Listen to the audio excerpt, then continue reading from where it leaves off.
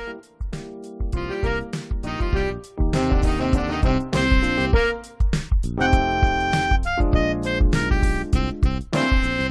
and welcome to the Business of Betting podcast. Today I'm joined by Dan Shan. Dan, thanks for coming on. The Business of Betting podcast is proudly brought to you by the Betfair Hub from Betfair Australia. No matter where you are in the world, if you want expert articles from pro punters, from building automated models to betting psychology, check out the Betfair Hub. Betfair.com.au/hub. Gamble responsibly.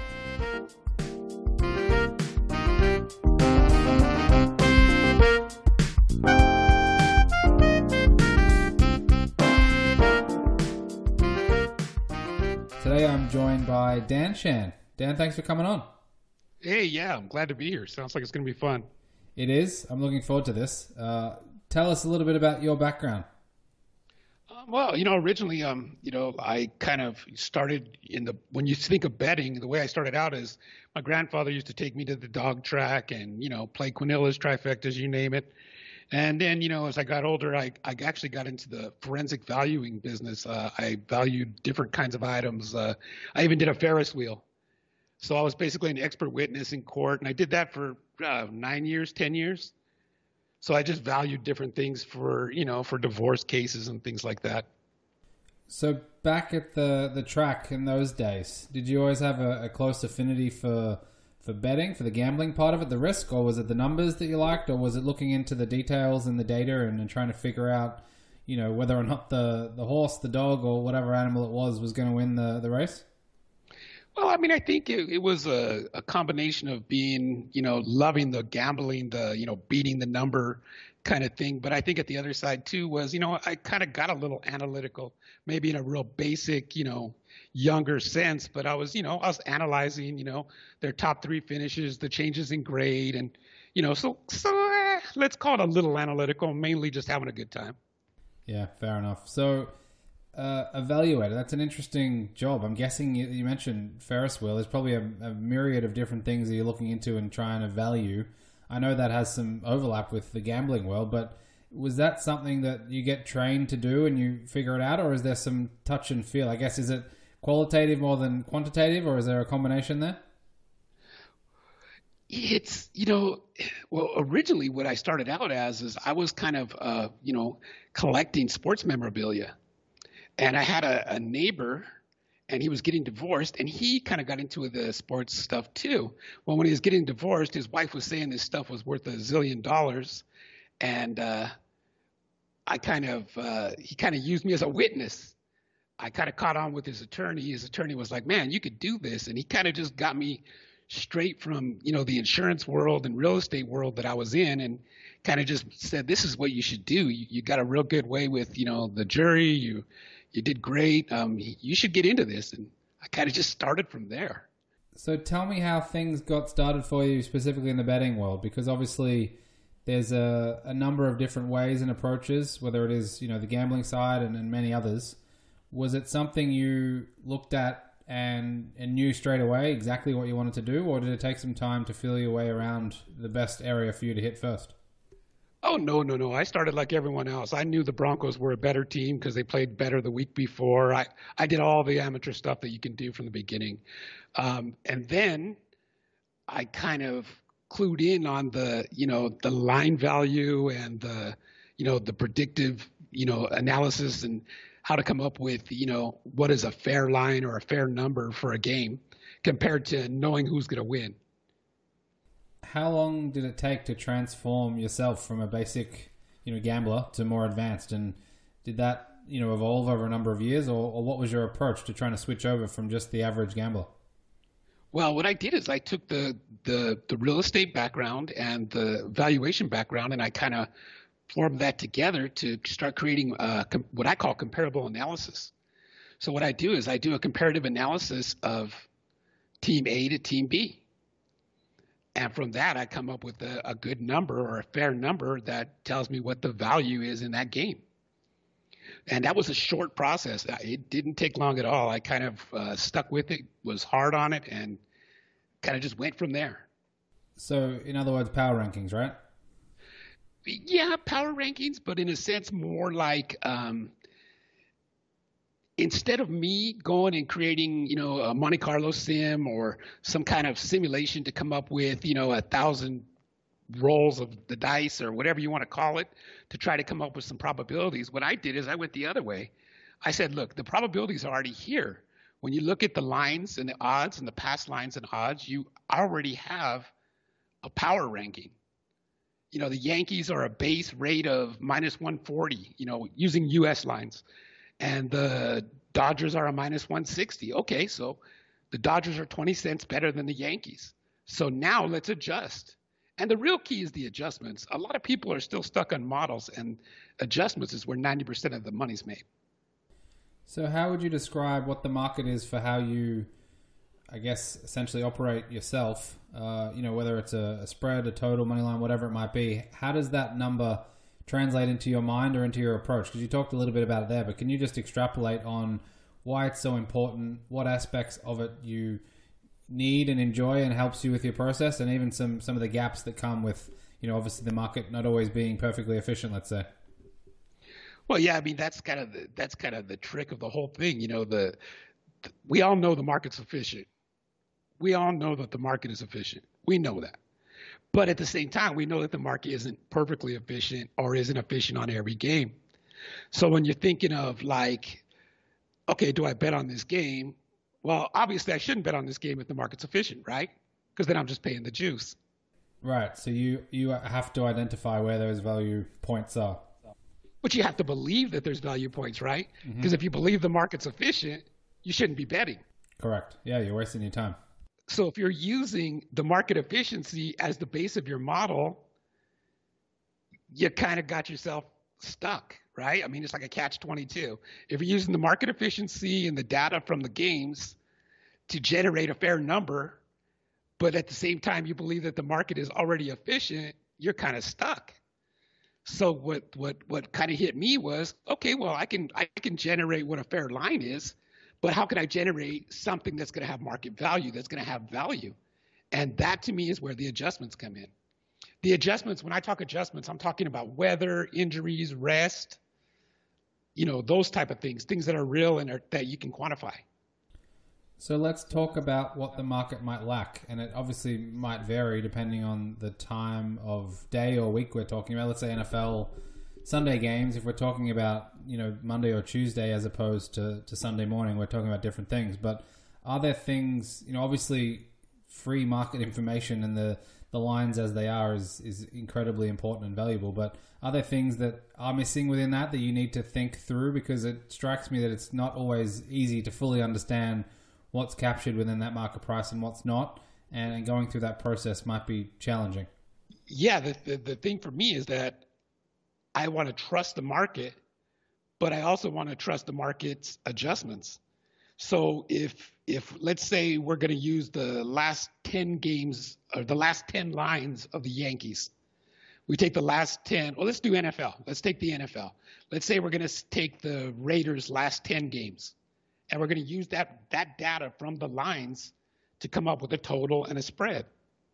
So now we take that information and we put it together, and now what we have to do is we have to go back to each one of those individual 10 games that we're analyzing and make adjustments. We're not just adjusting for this game. We're adjusting those lines based on what happened in those previous 10 games. So game 3, the quarterback was out. So the line was -6. It should have been maybe -9. So we have to know the value of the quarterback. And then now that we have good data, 10 good games and good data, and when I mean good data, I mean way better data than a Monte Carlo sim or something like that, because we don't have only the model that I created.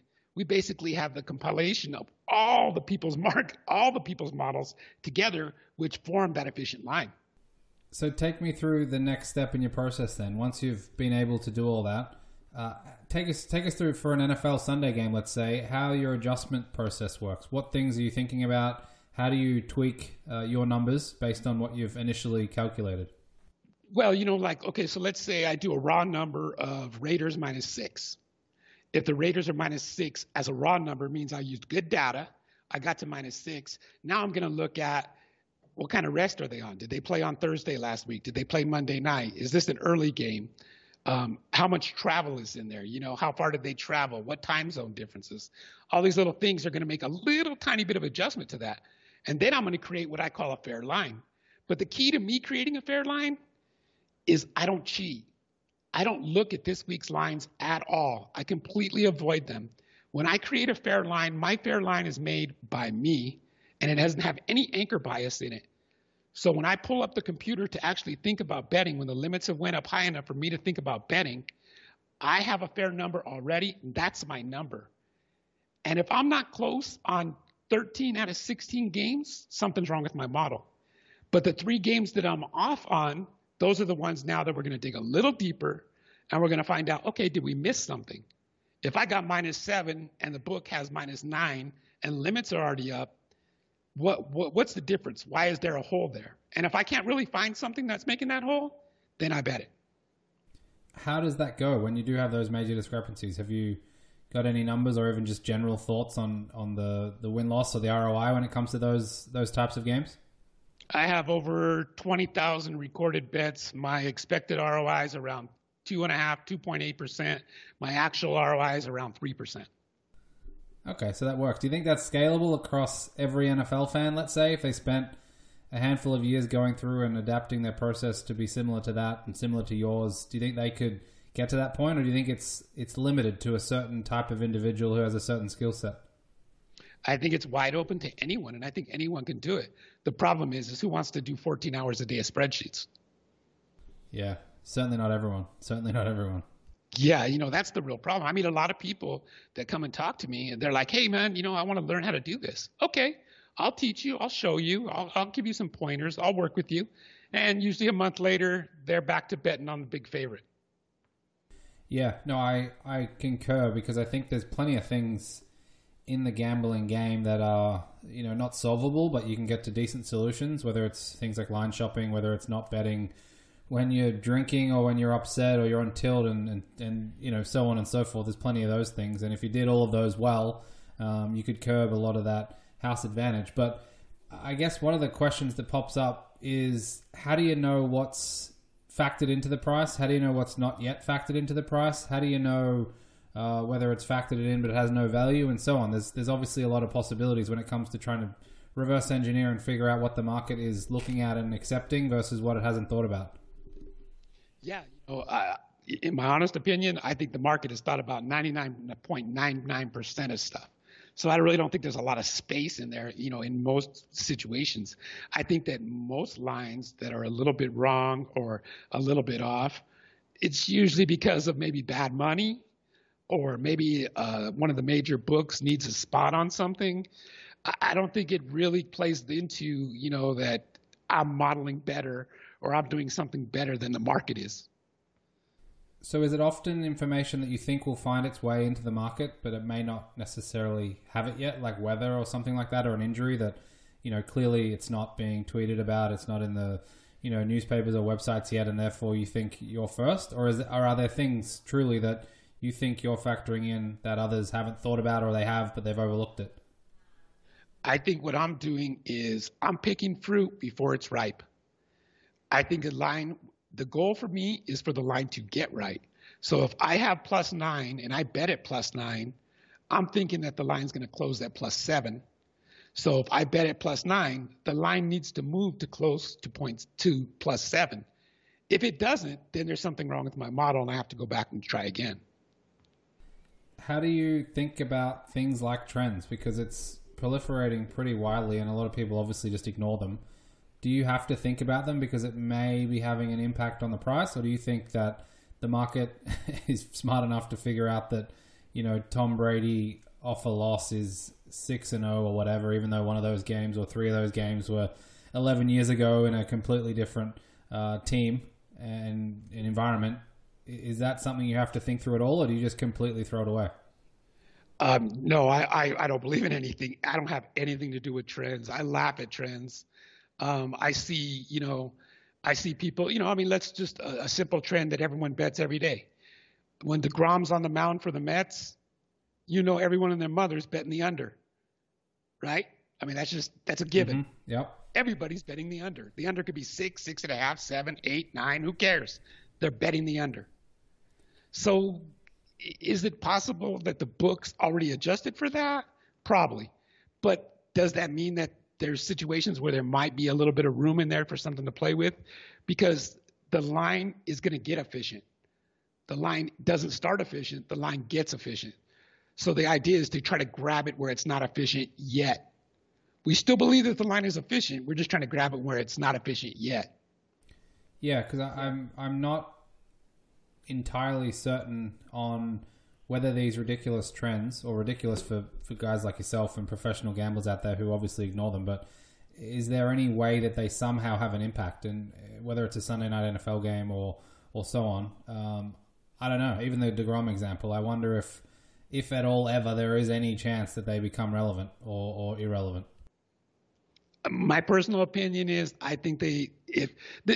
my personal opinion is this. If they mean anything, they're probably in the line. Okay, that's step one. So they're probably in the line already anyway. But most of that stuff really doesn't mean anything. I mean, books go by power rankings and bettors model. They're not looking at how they did their last 3 games against a team on a windy afternoon. That's not in the model. I mean, and if somebody's putting that in a model, please show me. I'd love to see what the adjustment is. Yeah, I totally agree. So tell me basic question, but what's the model? What's the intention of your model? Is it to beat the closing line? Is it to, just be a tool to help you win longer term and it's irrelevant to other things like that? Or how do you think about what you're putting together on the quantitative side? Well, the most important thing to me is cliff detection. Let's say me and you get together, we spend 10 years in a closet, and we build this amazing model that's perfect, right? Yeah. We have this perfect model. This thing is phenomenal. We're crushing the line. We're making money. How long is that model going to be good? Because the idea is if the book sees it, they're going to adjust. If the book finds the niche that we're in and where we're working, they're going to adjust. What me and you have to do is we have to have some sort of cliff detector to know when we're going to fall off that cliff. And so what my model does is it says, okay, look, you can find deficiencies here. You can find inefficient stuff here. But we need to know when, more importantly, when that inefficiency is gone. So that's why I always tell people that are successful, you're probably just holding the money for the book. You're just teaching the book to get smarter, and eventually they're going to take all that money back unless you know when to stop or when to change. And that's why you need a cliff detection system. You have to know where the cliff is. So describe that for someone who does build that great model. What would you advise them to do when it comes to, as you describe it, cliff detection? Well, I mean, the thing is you got to use your closeness to the closing line. When you sit down and you sit down and take your pencil out and you start scratching all over the place and you come up with this amazing number of, let's say you come up with Broncos -7 this weekend, right? So you have the Broncos -7. Now you're going to go look at the book's closing number on that game and say it needs to close really, really, really, really close to your 7. And it needs to be that way on nearly every game you did. That kind of tells you that you're getting real close to the implied probabilities of those games. So now if you're seeing stuff early in the week that's different than what you modeled, you can bet it because you darn well know it's going to go back to where the efficient number is. And you can use that on the short term. You don't need thousands of results to do that. I can model next week's, the Sunday games coming up next week. If I'm way off on a bunch of those games, I did something wrong. It doesn't take me putting thousands of dollars back in the bookmaker's pocket to know that I'm off. What happens if you're way off but you're winning? How do you treat those examples? I call that good luck. I call that the variance monster's, not mad at me. The variance monster is the biggest thing. I think we talked about it, and I'm not sure if it was me and you exactly, but it's variance is the cruelest thing on earth. Variance tells losers that they're winners. Variance tells winners that they are losers. He lies to you all the time and never stops lying. And that's the thing with, that with variance, that's why you have to have this cliff detector, as I call it, which is kind of weird and people don't really get it, but you have to have this cliff detector because variance is going to lie to you.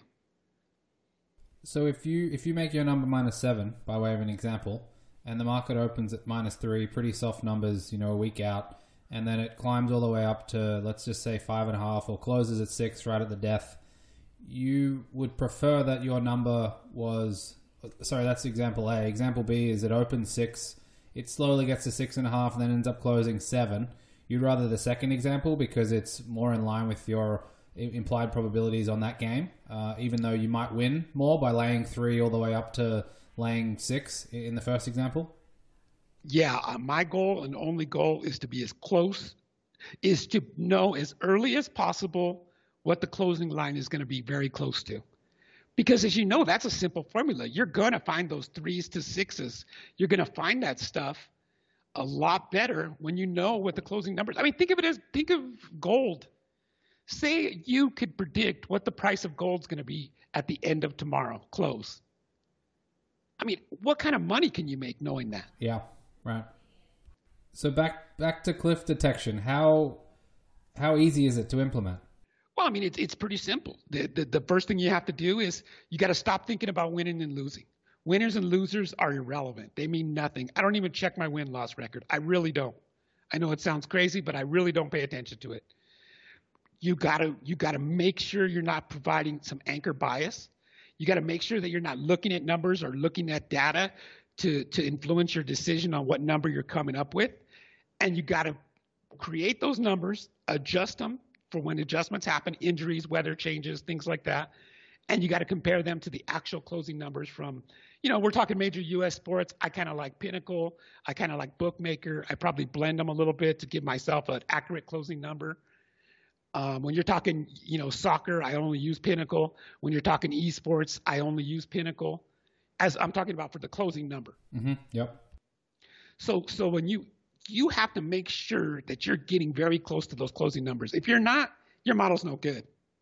And it doesn't matter whether you're winning or even getting line value. Say you're getting a ton of CLV with this method, but your closing numbers are not even close. I wouldn't trust that. I would think that's the variance monster trying to get me again. Right. If I make the Chiefs 2 touchdown favorites for every single game for the entire season, and I happen to win because they go 10-6 ATS, even though my numbers are not even close, it's just pointless pie in the sky stuff. Absolutely. It's just the variance monster, lying to you. He's a tricky dude. Oh yeah. So tell me more about anchor bias and how people might rely on it in the ways they shouldn't. Well, I mean, it's kind of easy, right? You call your buddy up on the phone and say, "Hey, do you like the Chiefs this weekend?" And the first thing he's going to do is he's going to open up, Pinnacle, and he's going to look at the Chiefs and see they're, -400 and -9. That's going to tell him right there the Chiefs are going to win, right? Yeah. I mean, that's the big trick. Now, can your buddy tell you what the closing line is going to be on the Chiefs? I mean, there's just 2 completely different levels of skill there, in my opinion. So how do you, let's say you're sitting down at a coffee shop in a couple of years' time, obviously not during COVID, of course, and you're talking to someone whose approach is almost only just modeling games and doing it in that way. How do you have a discussion with that person about how to convince them that this approach might be better than them who are doing the typical modeling exercises? Well, I would say to someone that's modeling, let's flip a coin and you pay me 10 and I'll pay you 9 when you win. You pay me 10 when I win, because that's what you're doing. If you're modeling using, Monte Carlos or all the other, different models that are out there right now that people are doing, you're basically doing the same thing that everyone else is doing. So how are you going to have an edge when you got to pay a dime or 8 cents in juice? Right? I mean, there's no way to really win there. And the biggest kicker of all kickers is, when do you know that your model's no good anymore? Even if it's great today, how do you know that it's good a week from now or 2 weeks or a month?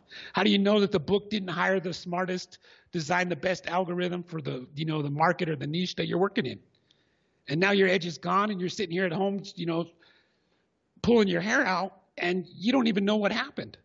So it seems like we have this cliff detector problem that you got to get that right. You either got to be early or spot on, because if you're late, then you're just handing back the money that you've made throughout the good parts of your model, and then you've got to keep reinventing yourself, let's say, or adapting to the sport or the markets you're working within, because obviously, as we know, those edges aren't going to last forever, and you've got to be good enough to keep originating or keep modeling and making those good decisions time after time. Correct. And also, that's another thing that I'm going to tell this modeler that we're talking to.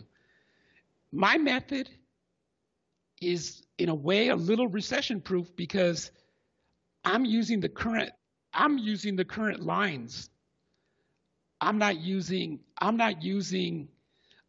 current lines. So the modern and the newest approach that people are using to come up with a closing line should be in the last 10 games lines, where your model might be the same model that people were using, or the method might be the same as people were using 50 lines ago, 100 games ago. So you're a little more recession proof with the comparative analysis than you are with an actual good old fashioned strict model. Interesting. So obviously there are public models out there, Sagarin, KenPom, Massey Peabody, all these different places you can go and usually get free information. Is that a better starting point than trying to figure out a whiz-bang model of your own, do you think?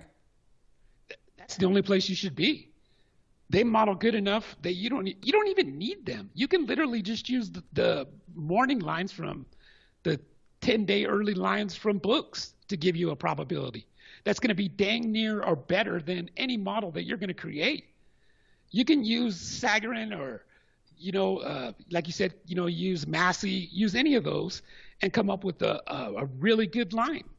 But the idea is, let's talk about, Poker Joe. This guy is one of the smartest guys in the business because he knows how to adjust. He knows that the Jets are 4 points better than the Broncos on paper.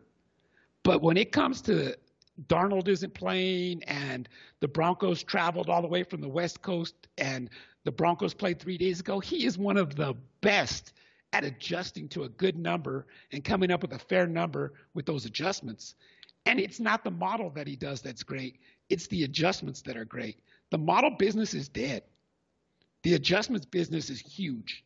So pre all these different tools and approaches to modeling, was everyone just doing the adjustment business then? Or what was in your mind anyway, back 25, 30, even 40 years ago when it was lack of information, lack of tools, lack of technology compared to what we know today? Was that what everyone was doing back then and you just had to be better at it than everyone else? Or how do you see the evolution of following the market number as a baseline and then from there making your own adjustments based on superior knowledge and skill set of qualitative adjustments, let's say? Well, when you're talking about bettors from so long ago that didn't even have computers, God, I can't even imagine. They were sitting with a notepad and kind of tracking, first downs themselves. Probably. That probably really separated the talented from the not talented. But when you're talking, in recent history, models are great. Books know that. They probably give deals to, and use the best modelers out there. They know that models can be, the average Joe. But the reality is that modelers are up against modelers. The bookmaker's a third party, right? Yep. So if you're modeling and I'm modeling and I get a dime because I'm the bookmaker taking a commission, you're both going to lose a nickel.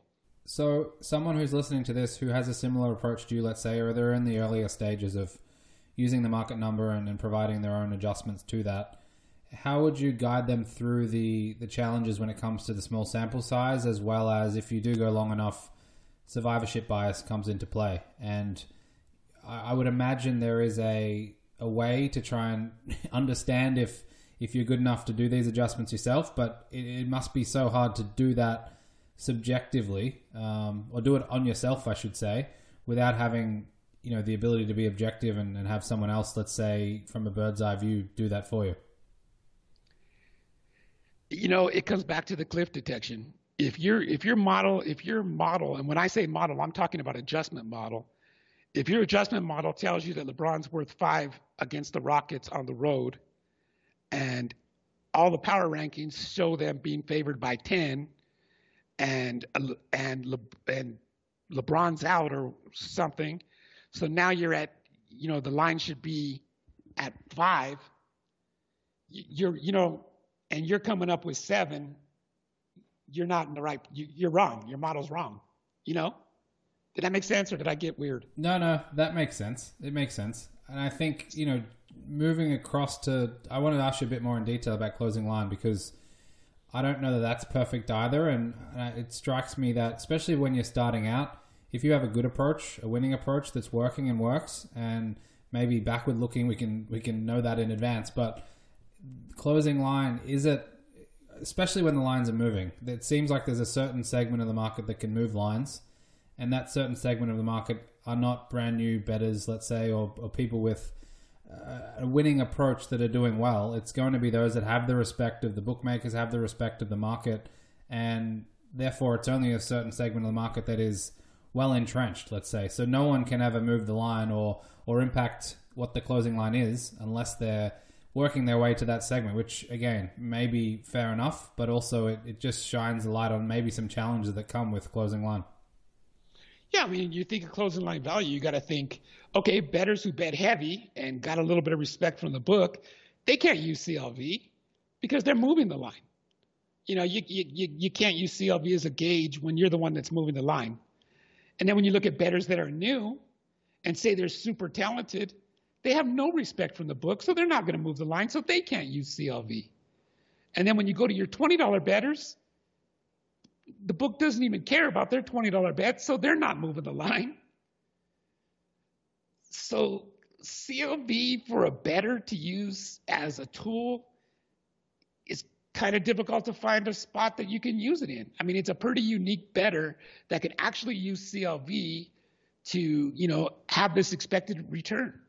So does it become less valuable then as the better you get? Or let's say you're a top-end baseball gambler, and you've done really well for a long period of time. You continue to do really well. Anything you bet's going to move in your favor. Therefore, your closing line value is going to be pretty good all the time, I would imagine. But that's not necessarily, the ROI expected from closing line versus actual ROI is going to be, or potentially be, pretty divergent. Yeah, you're going to have, that's that's kind of what I was just saying is those people, you can't use closing line value if you're creating the line. If you're impacting the line, and I mean significantly impacting it, guys that are betting 10 grand a pop, maybe hitting it 3 or 4 times, they're going to move a line 20, 30, 40 cents. So they obviously can't use closing line value. So CLV is really interesting, and it's great for someone that's just starting to climb the ladder, that maybe is starting to feel like they're getting a little bit, moving up a little bit, but it really doesn't work for pretty much 90% of the betting world. CLV is more luck than it is anything else for 90% of the betting world. That small little sliver percentage of people that are kind of on the growing up ladder, that haven't got the respect yet, that the book doesn't notice yet, that the book's not moving on, their bet amounts aren't high enough, those guys can probably use CLV and get real close expected to actual ROI. But you got millions of breathing cases of people that, there's guys out there that win long-term, and they're not, survivorship bias. They're not, this variance king. They're not. They're good at what they do, and they're skilled, and they don't even pay attention to their line value. So that's always going to have that, that kick in the side of CLV as the save-all.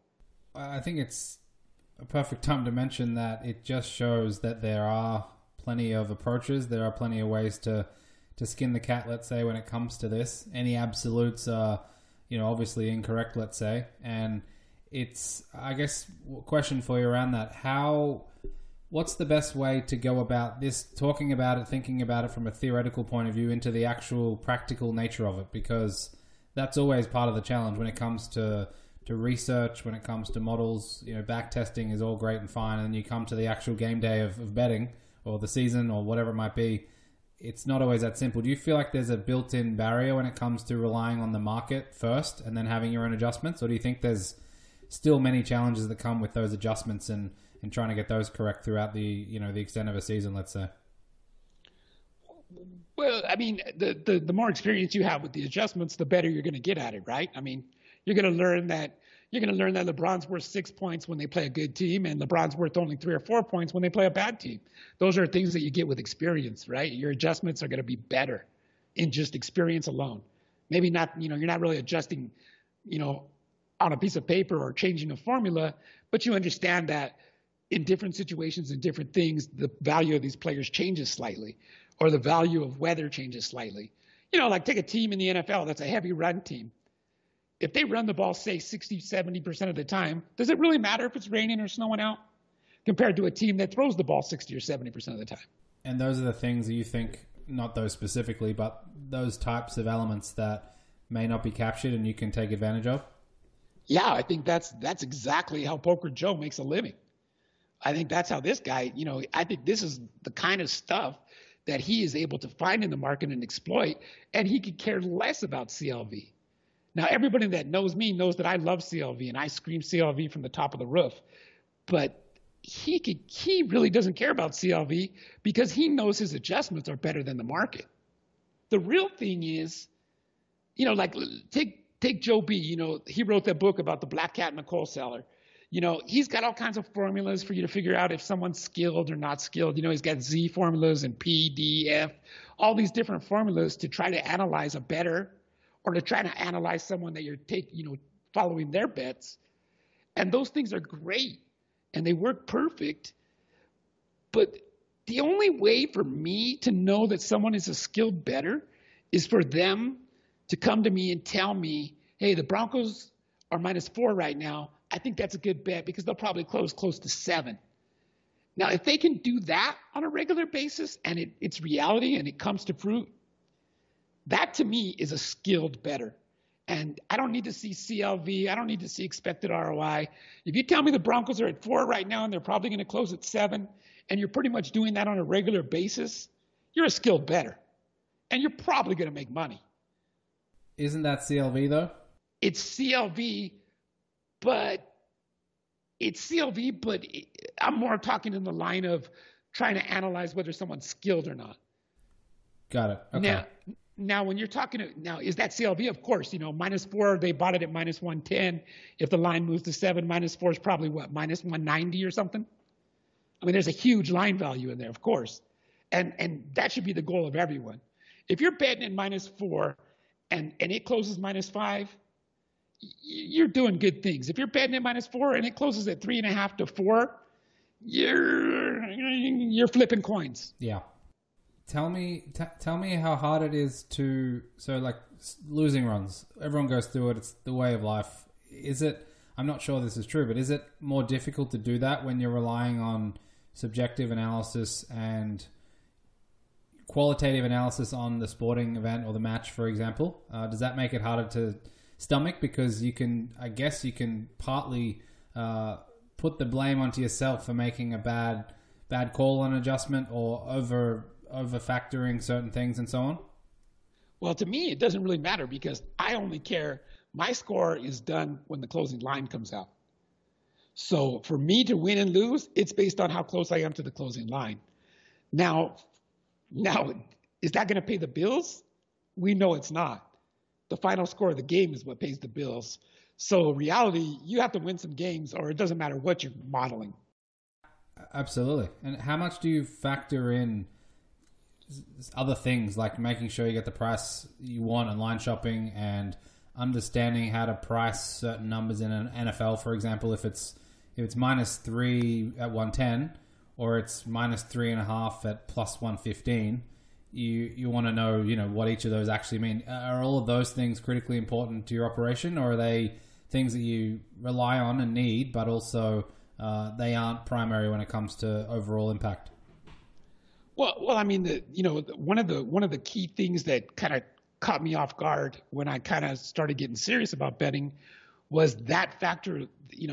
I thought what people did is they went out there and they modeled and built, okay, Broncos -3, total 43, right? But that's not what they're doing. The smart, good guys in this business, I always thought, okay, well, the smart guys in this business, they don't really mess with those main markets. You hear it all the time now, You should be betting in smaller markets. You should be betting in these niche markets. You should be doing all these things, right? That's what you're hearing today. That's the big talk of today. Well, I always assumed that those small markets was like table tennis or National Rugby League or something else. I assumed that it was something other than the NFL, MLB, that stuff. But the reality is these guys are still betting NFL, MLB, but they're betting those alt lines. See, those alt lines is where these smart bettors are at right now. They're not taking the Broncos -3 at 110. They're taking the Broncos -7 at plus 430. Right. So again, that comes back to the market thinks it's -3 at 110, and then is it a misprice, let's say, or is it a incorrect derivative by the sports book? Are you saying, or are you saying that they have a way to understand that, you know what, the Broncos in this situation, even though there's a typical model that's used, I think that I can exploit it because I understand the game and how it's going to be played and what's happening, and I think that 7 at this number is the right way to go. I think it's more that those smaller markets, if they get hit, they can over adjust to just avoid being hit again. You know, like let's say a big book has a book that prices their own stuff, not a mirror, but a book that prices their own stuff has the Broncos -7 at 400, at plus 400. If a guy comes in that they kind of trust and he bangs on that door a little bit, they're going to knock that thing down to, they're going to knock it down to what, 320, 330, whatever it takes to stop this guy. That's just going to keep pounding it over and over. So I think that it's more likely that you can see inefficiencies in those edge markets, and that creates more opportunity for someone to be able to come in and win that. Where I think that the -3, -110 line is going to wiggle back and forth a little bit. It's going to have a lot of public influence. I mean, how many guys do you know that are sitting in a bar drinking a beer are going to jump on their computer and they're going to drop a dime on the Broncos -9 at plus 480? Yeah, none. Yeah, exactly. So anybody that's playing that market, and if they're playing it big enough, they're probably influencing it. And if they're influencing it, maybe they're over-influencing it. Maybe they're not influencing it enough. I mean, how can you have 10 games on the board that are all -3, -110, and 3 of them are -10 plus 400, 2 of them are -10 plus 360, and 1 of them is -10 plus 675? How can that be? Something's going on there. Exactly, and that's where I think your skilled and your smart bettors are betting. That's where you're seeing these when you hear the guys talk about it now a lot, especially on like Twitter. You hear it talk about like, oh, don't bet the major markets. The major markets are too efficient. So when you think of major markets, you're thinking the Broncos, the NFL, right? They're not talking about not betting on the NFL. They're talking about not betting the -110 lines. Sure, yeah, because they're the ones that have the most input from all around the world. Everyone who's betting big enough are going to be entering those markets because of the limits. And I guess, as you were going through that example of -10 plus 400 drop into plus 330, I wanted to just ask around, let's just say that was the theoretical best NFL sports bettor in the world. And following in those types of people at those types of bets, I see it more commonly now. People putting out plays publicly and or people saying, this person is on this. I think there was one about Billy Walters, apparently, obviously well known in the US, but obviously unlikely to be true. But even if it was, you see people following along those types of bets, which seems like just suicide. Oh yeah, I mean, one of the key things that I always talk about is even if you knew what Billy Walters was playing, if you're not betting it when he is, you're still flipping coins because he already moved the line by the time you get there. So this reverse line movement crap that people talk about, there's no edge there. So before I let you go, I want to talk just generally about the gambling world, the industry, and where it's headed. And I know you're working on a couple of things, and if you're comfortable talking about those at this stage of their development, we can. But just for the everyday gambler out there, obviously we lightly touched on what it might have been like 20 or 30 years ago and getting the pencil out and having a crack at it that way to the last sort of decade or so, where there's a myriad of information out there. There's plenty of tools. Obviously, Twitter is up to date on certain things when it comes to gambling related information. What do you see you doing something similar throughout the next decade, or do you think it's changing or it's evolving, or if we had this conversation in 15 years, would we laugh at what we're talking about, or would we still be able to discuss something in a similar vein? I think that the one thing that we're going to see a lot, and it's coming fast, and I don't know what 10 or 15 years will be like, but you're going to see a lot more, like we talked about the better sites thing I was working on, the cards, the different data, the sports data. But what that is that's trying to keep your market share in-house. Books are losing badly to people going to other sites to get statistics, going to other sites to find out how a team did over the last 5 games. And when they're going to those other sites have affiliate links to other books. And books are not liking the fact that they're losing money and losing bettors to these affiliate sites. I think you're going to see a lot more of game previews, better information, trends right there in your book, right there on the, you're looking at the book and you're looking at the line and it says Broncos minus 6 versus Raiders. Right there, you're going to have a little button that'll show you every single stat that you could possibly ever want on that game right there on your book site. I think that's one of the big things you're going to see soon. And it's going to get, and of course, as it's born, it's going to get way more sophisticated, way better, way more talented. It's going to be, that's the next road. That's what's coming down the road. You're going to have a lot more information about betting right on your book, right on your betting app. It's fascinating because that's what horse racing's been like for the last decade. You go on any decent horse gambling site and you can find the form guide of the horse, and maybe that's a natural inclination of how horse bettors have approached things as opposed to sports gamblers. Maybe sports gamblers are far more inclined to say, no, I got this. I know everything about my team or the sport I'm betting on, and I don't need any of that stats and info right there at the sports book. But it is an interesting point you make because it is something that's very, very common in other gambling games. Yeah, absolutely. And in sports book, there's, like me and you, we're sitting here talking, okay, let's go bet on the Raiders. Let's go to a book and bet on the Raiders. Okay, we get there, we look at the book, we say, oh, it's Raiders minus 6. Oh, well, shit, let's go see what the power rankings are for them. So now we got to go to another site. Oh, okay, well, let's go see what they did of the last 3 games. Okay, now we got to go to another site.